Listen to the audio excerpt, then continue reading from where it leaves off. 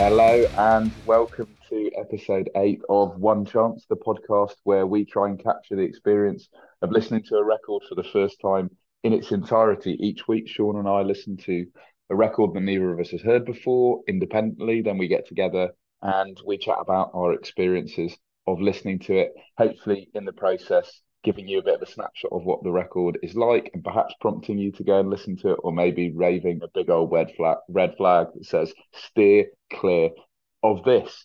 Sean, how can people support the podcast?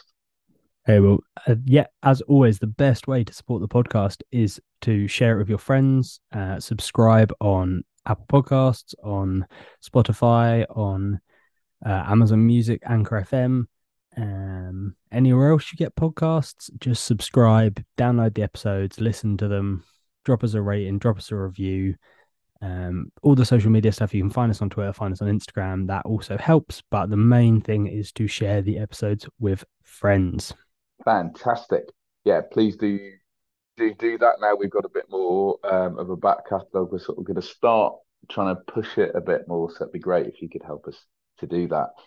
This is the bit, those of you that have listened to episodes previously will know this is the bit where we introduce our music tastes, but rather than telling us yourselves what kind of music we're into, we try and introduce each other's music tastes.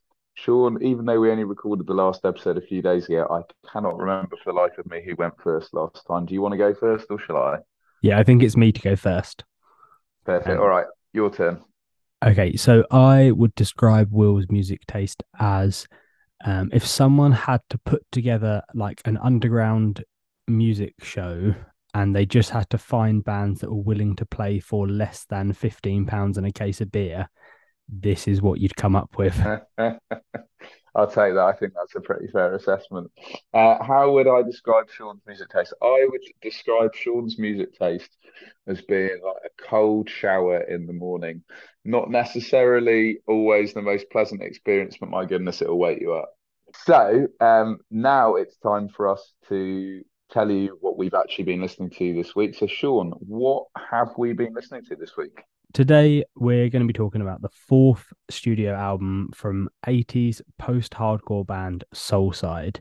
The band formed in 1985 under the name Lunch Meat, played shows for a few months before breaking up to go to college. They then reformed the following year under Soulside, did the same thing, played for a few months, and went back on a break for college. And then in 1987, formed properly, toured and wrote extensively for 2 years before calling it quits in 1989.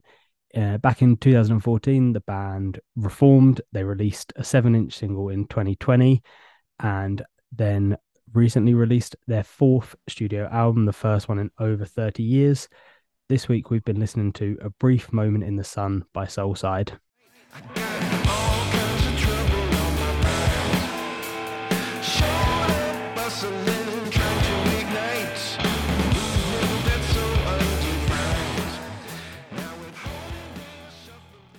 Fantastic. Thanks very much, Sean. I have to be honest, I mean, it was my pick again this week. Um, and my selection process was as rigorous as looking down the release schedule for last Friday and just going, oh, what stands out? And I'd never heard of the band before, but I noticed that it was being released on Discord Records, and that was enough for me to just go, oh, yeah, definitely we'll give that a listen. For those of you that aren't familiar with Discord, they are the record label that was set up by Ian. I actually, having thought and talked a lot about him and read about him loads. I actually don't know how you pronounce his surname. I don't know whether it's McKay or Mackay. I'm sure someone will be sitting there gnashing their teeth at how I've mangled that. But anyway, set up by him.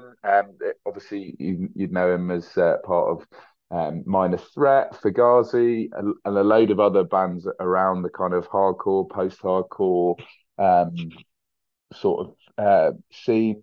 He is a pretty legendary guy, not just for obviously being heavily involved in those two bands that were right at the genesis of hardcore back in the early 80s and then post-hardcore later on in that same decade, but also Discord, the record label he started initially just to distribute their records, kind of has gone on to put out some really, really interesting stuff. And it's one of those record labels that you kind of know if you see their name on it's at least going to be worth your time. You might not necessarily love the record, it's kind of gonna be worth your time. And so it was literally as unrigorous a process as that. I was like, right, it's got something to do with him. Let's give it a whirl. Um, I have to say that given that, and I feel like I'm saying this an awful lot at the moment, which perhaps speak volumes to the level of research and prior preparation that goes into this, and doesn't necessarily paint us in the most positive light. But I have to say again, it wasn't necessarily what I was expecting. Um, that said, I actually really enjoyed it, and I think I'm quite glad. Sometimes um, these records are a bit of a surprise, and it makes you listen, or certainly makes me listen to things I wouldn't necessarily have um, discovered before. And I think this was one of them. But actually, I really enjoyed it. I mean, I think they're described as a post-hardcore band. They're released on this label that is um, has been responsible for some of the most interesting and in some cases quite uncompromising sort of music within those genres. If I was going to describe this to someone who didn't spend ages arguing on internet forums about the minutiae of the differences between post-hardcore and emo and all this kind of stuff, I'd probably just describe it as a straight up rock record, and that's really not meant as a slight or to do it a disservice. I think as a straight up rock record goes, actually there's a lot to enjoy about this, but it certainly wasn't necessarily the record I was expecting to hear. Sean, what were your sort of first impressions of it? Yeah, very similar. I say the post hardcore. I think the post bit is the most important there, and that it's very very post hardcore. It's a dad rock record, like, and there's absolutely nothing wrong with it as that. It was like I had a quick look, and like sort of the band themselves have put on their Bandcamp, like they weren't trying to write the record they wrote in the 80s. I think it's quite astute that these men in their 50s have gone, we're not really like hardcore teenagers anymore. We're older guys now, and we want to write music um, that we like. And there's absolutely nothing wrong with this record at all. I don't think in terms of it being straight up rock. It did catch me off guard. Like when you chose the record, I quickly put one of their like original songs on, listened to a few original CDs on, listened to a few tracks, was like, cool, looking forward to this when I can sit down and listen to the record. It was very different, but in an absolutely okay way. There was like, yeah, nothing wrong with it. And I imagine if you were a hardcore fan of the band in the 80s, you'd have been caught off guard. But probably if you were a hardcore fan of a band in the 80s, you're also now in your 50s, and this is the sort of music you're more likely to be listening to. So I think it's aged, like their band have aged sensibly, and their music has aged with them. Yeah, definitely wouldn't have picked it to be a on Discord or from a band still labeled as like their Spotify bio still says 80s post hardcore punk. All their Wikipedia stuff still says they're a punk hardcore band, and I think once this has been out a few weeks, some of those things will have to change. Yeah, although I mean, it's interesting as well. I guess I should have really possibly suspected that might be the case as well. I cannot now for the life of me remember what the name of it was, but about a year ago, yeah, maybe a year ago, maybe 18 months ago, there was another, I think it also came out on Discord as well. It was Ian Mackay or McKay. I'm going to go and Google it after this, and I will be kicking myself. I should have checked beforehand. It was him and at least one other of the members of Fugazi, and a couple of other people kind of got together and did a record. And again, like it was sort of billed as being the sort of post-hardcore thing. Again, it came across as a bit more like a straight up rock record. And again, there's nothing wrong with that. It was like a really engaging listen. I think it's interesting what you said about this sounding like it's music made by guys in their sort of 40s or 50s. We talked last week with the Arms Length record about how it definitely was music made by a young band, and this feels like a record made by a band certainly in a different phase of life, and not just because of the sort of grizzled vocals on it, The lyrical perspective seems slightly kind of jaded. It has the air of, or the perspective of someone looking back with, a good chunk of their life sort of lived, as opposed to the sort of righteous fury of someone right at the beginning of it. And as you say, the vibe is quite sort of dad rock. But that said, it was once I'd got over my initial, okay, this is not what I was expecting. It's kind of gentler. It's kind of a bit more. I'd be blasting this in my Ford Mondeo, taking the kids to their sort of football practice on the weekend or whatever. Um, Actually, I settled into it, and I was like, there was a lot to enjoy. It's certainly not a boundary pusher. It's not doing anything unusual. But it's got, I can't remember how many songs are on the record, but there's no bad songs on it. There wasn't a single one where I was like, I've got to flick this. They're all different enough from each other. It's not just the same sort of tired formula repeated each time. Um, I thought it was a really, they know their way around a chorus. They've got some interesting dynamics. I thought it was a catchy way, a catchy and sort of enjoyable way to spend 40 to 45 minutes.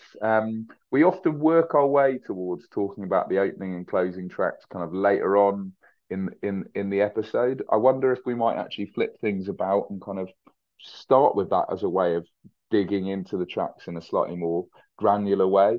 Um, Sean, how did you find? I think Times Like These was the opener, and It's All About Love was the final track. How did you find them as kind of bookends to the record? I thought they were good. They were good.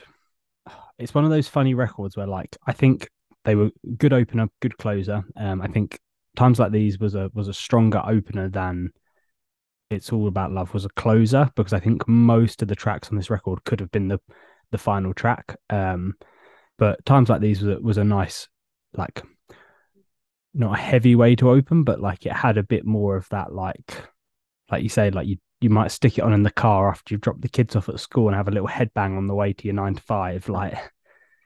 Um, I thought Times Like These was a good opener. It was, I say, it did catch me off guard, as I was expecting to hit play and be blasted with some sort of 80s punk, post-hardcore type sounds, and it wasn't that, but it set the tone for the record really nicely. It let you know what you were getting into. Like, it wasn't like I listened to it and then we're like, oh, this is a heavy song, and then the rest of the album is going to be really soft rock. And it sort of, it immediately announced what the band were doing on this record and let you sort of know what you're in for the next 40 minutes, like you say.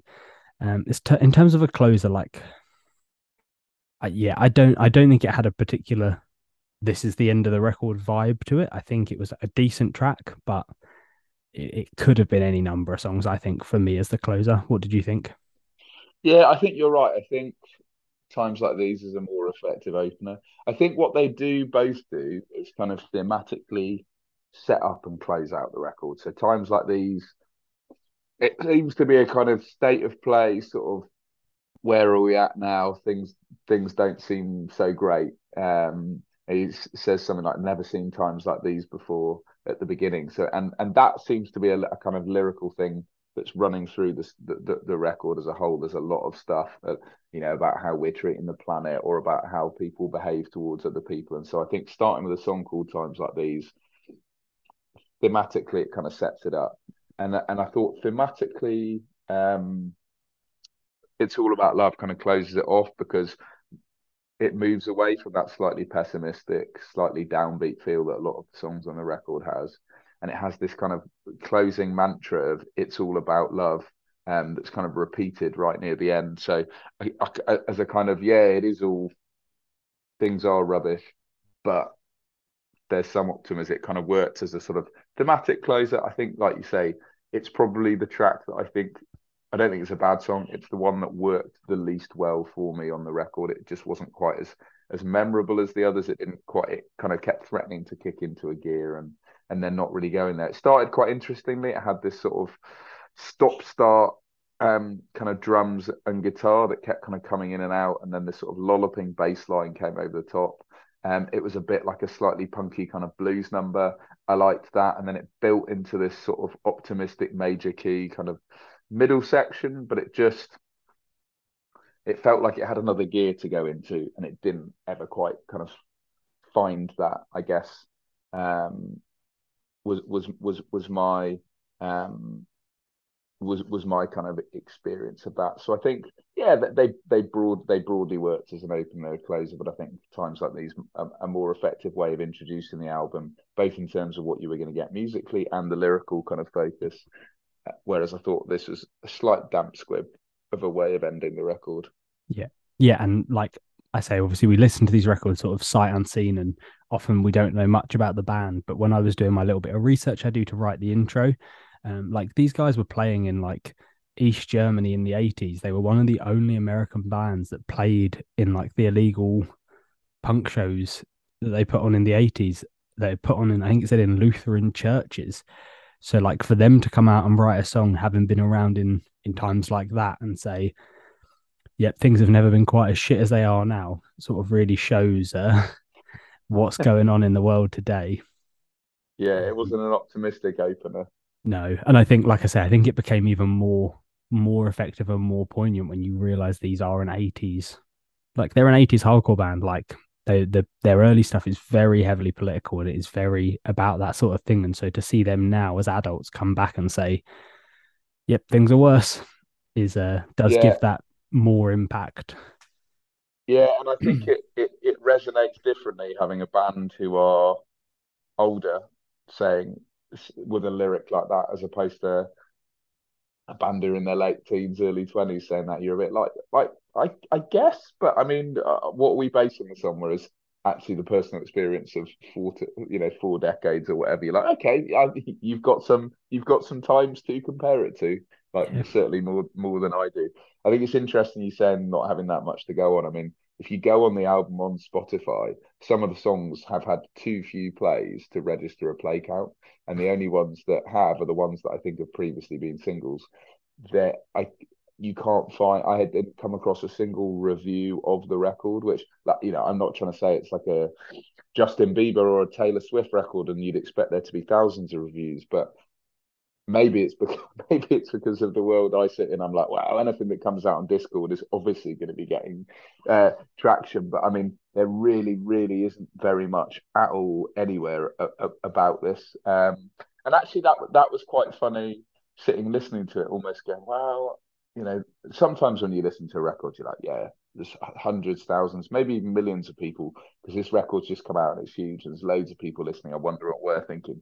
I was kind of listening to it going, wonder. I know Sean's listening to it, but like, I wonder if anyone else is, and like who those people are. And it was quite a funny experience thinking, oh, I'm listening to this record that like barely anyone's checking in on, which I think is a shame. When I think about some of the records that get huge traction, you think this is a decent record. I think there's definitely, when we're talking about the special interest record again, there's a limited selection of people who would really be down for this. Whereas I reckon actually given the right sort of support, the right press, actually there'd be a reasonable kind of market for these guys. You could absolutely stick almost any track of this record on daytime radio, and you'd have people bopping their heads. Like my mum would like this record, my stepdad would like this record, but like also like I mean like people that we know from Singapore, like lots of the guys we know that are in their early 30s would like this record. Like there'd be tracks Yeah. on here that they would enjoy, and I think it would, like you say, there's no reason this would be a less listened to album than like a Nickelback record or a Creed record or like that sort of radio Well, friendly rock. it's really interesting you mentioned bands like that because there has always been this sort of theme of bands that make quite unfashionable but you know not awful kind of rock music. Nickelback, Creed, Puddle of Mud, Bush, like all those, but not particularly critically friendly. I would say that whilst this is sort of working in the same kind of area, I'd say it's a better record Yeah, than what those guys produce. yeah. This is Um, a good version of a Nickelback record. yeah, These are guys that are And that sounds like we're really damning the record. It's really no, not. no, like Nickelback. There is a reason Nickelback are one of the most known bands on the planet. They get like hundreds of millions of plays. This is like a Nickelback record if the guys were better with their instruments and had some actual things to write songs about.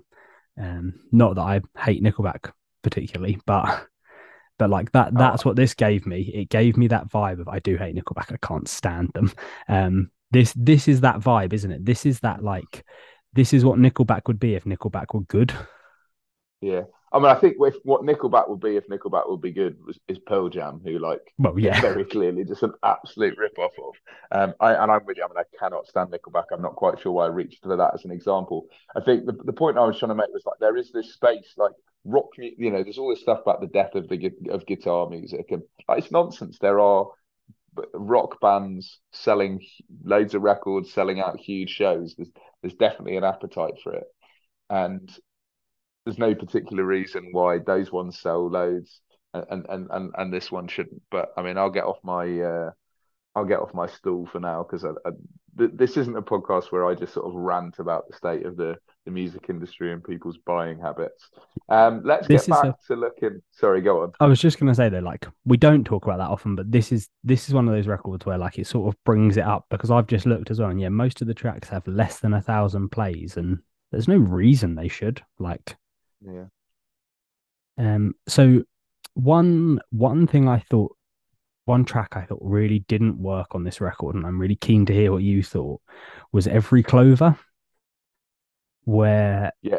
I don't know why there has been some sort of conscious decision to put on the weirdest singing voice. It's like an old man trying to sing like a young boy, and it just doesn't quite work. Yeah, it's interesting. I think that was one of the ones I liked less. Like I think throughout the lyrics are not that like they operate in a particular sphere. Like they're very happy to lean very heavily on rhyme, and they're not unafraid to reach for slightly cliched, slightly kind of weather worn imagery and metaphors in their stuff. I was sitting there thinking, well, yeah, okay, yeah, I can like I like this. It's engaging, but I think on this and most of the time they actually get away with it because there's a sincerity like they are slightly cliched but there's something like slightly charming about them that it's kind of heart on the sleeve sort of lyricism. It kind of works here. It just lent over a bit into almost seeming like a bit of a pastiche, and it was it there's every flower has the power, and every clover you step over, like essentially it's a sort of we're fucking up the planet, please change your ways record. And um that is a bands generally are relatively left wing. Environmentalism is a strain that has been a lot in music, particularly stuff leaning more towards punk and all that kind of stuff. There are bands that made entire careers, something like Earth Crisis or whatever, like that is their entire entire sort of focus. It just felt here like it was like a bit sick form poetry, and the lyrics were a bit on the nose. They were a bit too kind of like clunky, and combined with that slightly odd singing voice, like you say, I think yeah, I think you're right. That was one of the ones that worked slightly less well for me. Yeah, I would say sick form poetry is exactly how I describe it. Like someone's mum's bought them a book of poems for Christmas, and they've decided to write some environmentally friendly songs from it. It's got that real vibe to it. And when I heard that the lyric the first time, the every flower has its power, I sort of I'd like to say internally groaned, but I externally just went, oh, because it's just such a tired like line. Like just like flower power as a thing sort of died in the 70s, and bands still using it for lyrics in 2022 is for me it's like unacceptable. Like there's so many more clever things you can do than just rhyme flower with power again. Yeah. Let's talk about some of the songs that we thought were more effective and worked better then. I will suggest 70s Heroes as Oh one that yeah, I thought worked really well. Like again, we talked about this being a record that's made by slightly older guys that are looking back and like this is one. It's less of a sort of personal reflection and more of a kind of if the whole record as a whole mostly seems to be looking at kind of the world and society, and there are some that have a slightly more personal lens, but most of it seems to be much more on this kind of societal level.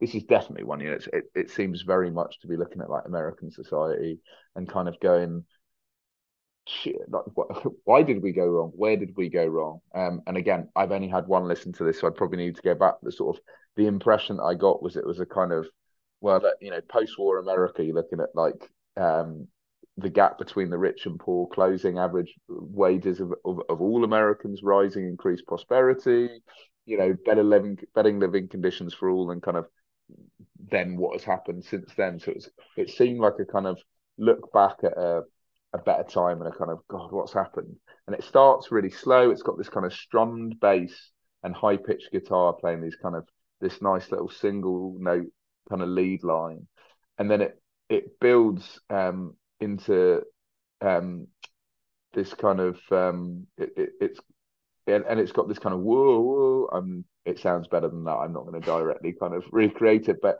it added this sort of ruminative, kind of reflective feel to it.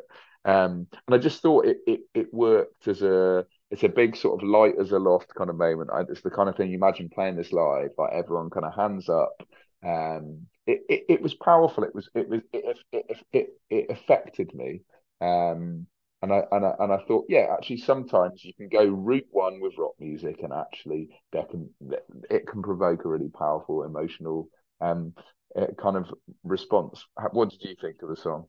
Yeah, I think you've basically covered everything I wanted to say about it. That was when you said let's talk about one we like. That was top of my list. Like I could see that being a lead single off the album, like the one that you share with friends. Like I would, if someone said to me, "I'll choose a song to send to five friends from this record," it would be 70s Hero. Um, yeah, I really haven't got anything to add. Like you sort of covered everything I wanted to say about it. It is a very, very good song. It is straight up rock, but it's straight up rock done right, which is sort of what we were talking about earlier. Like it is when you do this sort of music well, it's incredibly, incredibly um like emotive and enjoyable, which is why it has been a massive genre for so many years, is songs like this. I don't know this ever will be a particularly big song, but it definitely could be. Yeah. Were there any? Sorry for stealing your thunder on that one. Were there any other tracks that you thought worked particularly well? I really liked the first two tracks. Times like these into day two, I thought worked really well as like a combination of two tracks. I liked that they sort of, yeah, I like that they worked really well. Or I felt like they worked really well, and I thought was it day two? I think day two was a bit more punky. Like it did pick up a little bit, and it did throw back to a bit of that more sort of like obviously where the band are from, like that 80s sort of punk. I want to say jangly, but jangly is not what I mean. Like it's if you've listened to 80s punk, like you can see the influence of it on day two. Um, yeah, I felt like that had really, really strong musicianship. Again, the lyrics on a lot of this record are a bit, like I said, sick form poetry esque. They're a bit meh, but it was a good song. It was really enjoyable. After 70s Hero, I think probably my favorite on the record.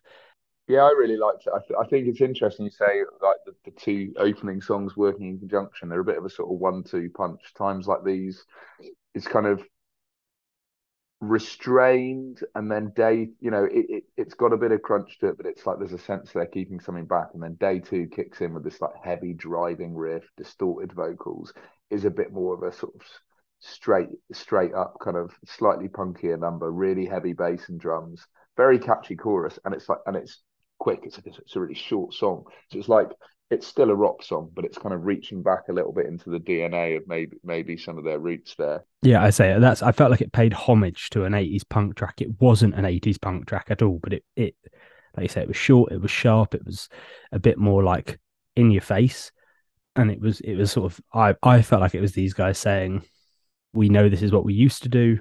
Here's how it would sound if we did it now. This is not what we're doing on this record, though. Back to the album." Yeah. Another one in that vein of the like slightly punkier kind of ones. I thought Runner was a great one as well. It has a really cool little sort of hardcorey kind of bass lick to start off. You know, it wouldn't have sounded out of place on a sort of early Black Flag single or something, that little bass line. Um, and then it just has a really simple sort of drum beat and guitar feedback. And then it just kind of goes into like a straight up sort of punk banger. Again, it kicks past pretty quickly. Um, but yeah, yeah, I think it's like less than. I'm just looking on the track listing now. It's less than 2 minutes long. Um, I thought that was another one that I found really effective. What did you think about it? Yeah, that was, I say, that was the other one. I was just trying to remember what the other song was. And as you said, it opened with like that bass line. I was like, that's the one. That's the one I was trying to remember. Um, yeah, I think as we're going through this, what I'm realizing is even though these guys are writing more rock music, where they really do seem to shine is those closer to punk tracks. Like the ones I've enjoyed the most have been the ones which are much closer to their punk sort of stuff than the more modern. I'm going to keep calling it dad rock because that's what it sounds like to me, dad rock stuff. I can't remember which song it was. One of the songs had like a real bluesy vibe as well to it. I thought the record as a whole really had a bluesy vibe to it. Mm. Like we talked about how there was a real kind of blues feel to It's All About Love. I thought that times like these had quite a sort of blues rock feel to it. I think it was something that kind of came through a lot, and it sort of yeah, in places I guess it reminded me of some of the bluesier like grunge bands, like a bit of like Soundgarden and Screaming Trees and people like that. Yeah, I agree. It was, yeah, I said there was definitely, you could definitely tell there was a lot more influences, a lot of guys that had, we keep harping on about how old they are, but they are older guys. And so they've obviously got a lot more, um, like they've got a lot bigger of an internal back catalogue of music. They've got more influences. They've got more things they've seen and listened to, and so there's a lot more for them to dig into when they're writing music than some newer bands who have sort of not been pigeonholed into a genre, but like you find stuff you enjoy when you're in your early 20s and you listen to that. You don't tend to be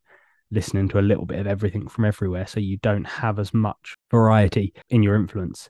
Yeah, I thought I it was a think there's strong. also something with age as well, of like I think particularly if you're younger, particularly if you're working in certain genres, there's a like my genre is good, and there's almost the blinkers on, like not looking to other stuff. Whereas the older you get, the more those boundaries soften. The less you're like, I'm a punk, so I make punk music, or I'm a metalhead, so I make this, and you kind of and it blends out. And I feel like that's a little bit possibly. It sounds like that's what's happened with this record as well. Like there's more of a cross pollination because they're like, actually, yeah, I've been around forever long.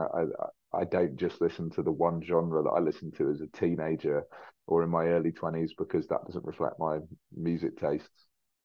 Yeah, agreed. I think that is sort of the feel you get is of a mature record of mature people writing a record that they wanted to write. And so one of the things I saw when I was looking for some information, like I think most of this was written during COVID while the four guys were in different parts of the world. So it's quite interesting to know that a lot of this was written and recorded over the internet, basically, like separately. They weren't in a studio together to write these tracks. So I wonder if that's why sort of each track has like its own feeling. Like I don't know about you, I didn't feel like it was a cohesive album. I didn't feel like it was an album that told a story. I felt like it had the bluesy notes, like we've said, and it had that rock vibe.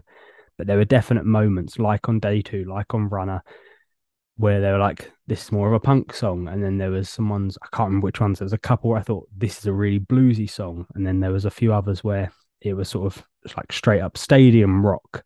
And I wonder if they had different lead writers and like someone would put their bit down and they'd be like, that's a cool song. And then someone else would give a bit and they'd be like, that's a different song. Yeah, I'm speculating, but it felt like that to me a little bit, and yeah, I I think think you're that's how right. it It was feels like written. a collection of songs rather than like we've got this idea for an album, let's write the songs. It sounds like you say, like we got some downtime whilst we're like locked down or working our day jobs, and like here's an idea I've had, here's an idea this person's had, and they've kind of developed organically like that. I think, yeah, I think it's a really interesting theory, and I think possibly born out in the music. So the big question is, will you be giving it another play? There's definitely a couple of tracks I'll listen to. I'll always like every album we've reviewed, I've gone and listened to once more. Um, there's a couple of tracks I can see myself listen to a few more times. I'm definitely adding their first album to my regularly played. Yeah. I went back and listened to that and really enjoyed that. But yeah, definitely Day Two, Runner, 70s Hero are all tracks that will probably find their way onto a road trip playlist of mine. But yeah, I'll listen to the album again, but I can't see the whole album being a regular re-listen. What about yourself? Yeah, I think similar. I think it's a decent album. I would say go and listen to it if you vaguely like rock music. Like there's plenty to enjoy here. I'd say it's one of those ones I'd probably be adding 4 or 5 tracks to my sort of best tracks of the year playlist rather than necessarily going back and listening to the whole album extensively. But like you, I'll be giving the whole thing at least one more kind of full run through to see what I thought about that. Yeah, so I think, like you've said, I probably won't listen to it again, but I might have it on again in the background. Like it's good dinner party music, I think. Like you sort of put this on while you're eating in a different room or on like a low setting on a speaker, and it's not going to offend anyone. It might bop your foot along a little bit to it and enjoy it as background noise. Would probably be the only way I'd ever listen to it again as a whole record. But yeah, definitely a few tracks that I will be adding to a couple of playlists. Have you got any sort of closing thoughts on the record before we wrap up here, Will? No, I mean nothing in addition to kind of what you said. I would say that I'm intrigued to now go and listen to those earlier records. And I feel like maybe at some point in a subsequent episode we can pick something sort of not necessarily one of their earlier records, but something from that era, that sort of genre movement, maybe one of the Discord releases or something else that we haven't heard. We've kind of done new releases so far, but it could be quite cool to go back and look at some older stuff that neither of us has kind of listened to before as well. But no, nothing really to add. Just to say, go and check it out. It's definitely a record that's worth your time. And yeah, I really enjoy listening to it. Sean is going to be picking what we listen to for next week's record. I don't yet know what it is. I will be intrigued to hear what he picks for us. Sean, I guess it just leaves it to you to remind people how they can support the podcast. Yeah, I also don't know what we're going to be listening to next week, so that'll be a surprise for both of us when I decide. That will be something I either look at tonight or tomorrow morning. For in terms of supporting the podcast, if you can share these episodes with your friends, with your family, with anyone that you know that likes music, that is the best way to help us out. If you don't want to tell other people you listen to this because you feel guilty about it and ashamed of listening to two guys chat about music every week, then if you could just rate us and review us and subscribe to us on your podcast platform of choice, that would be awesome and we'd really appreciate it. With that, that's everything for this week. Cheers, Will.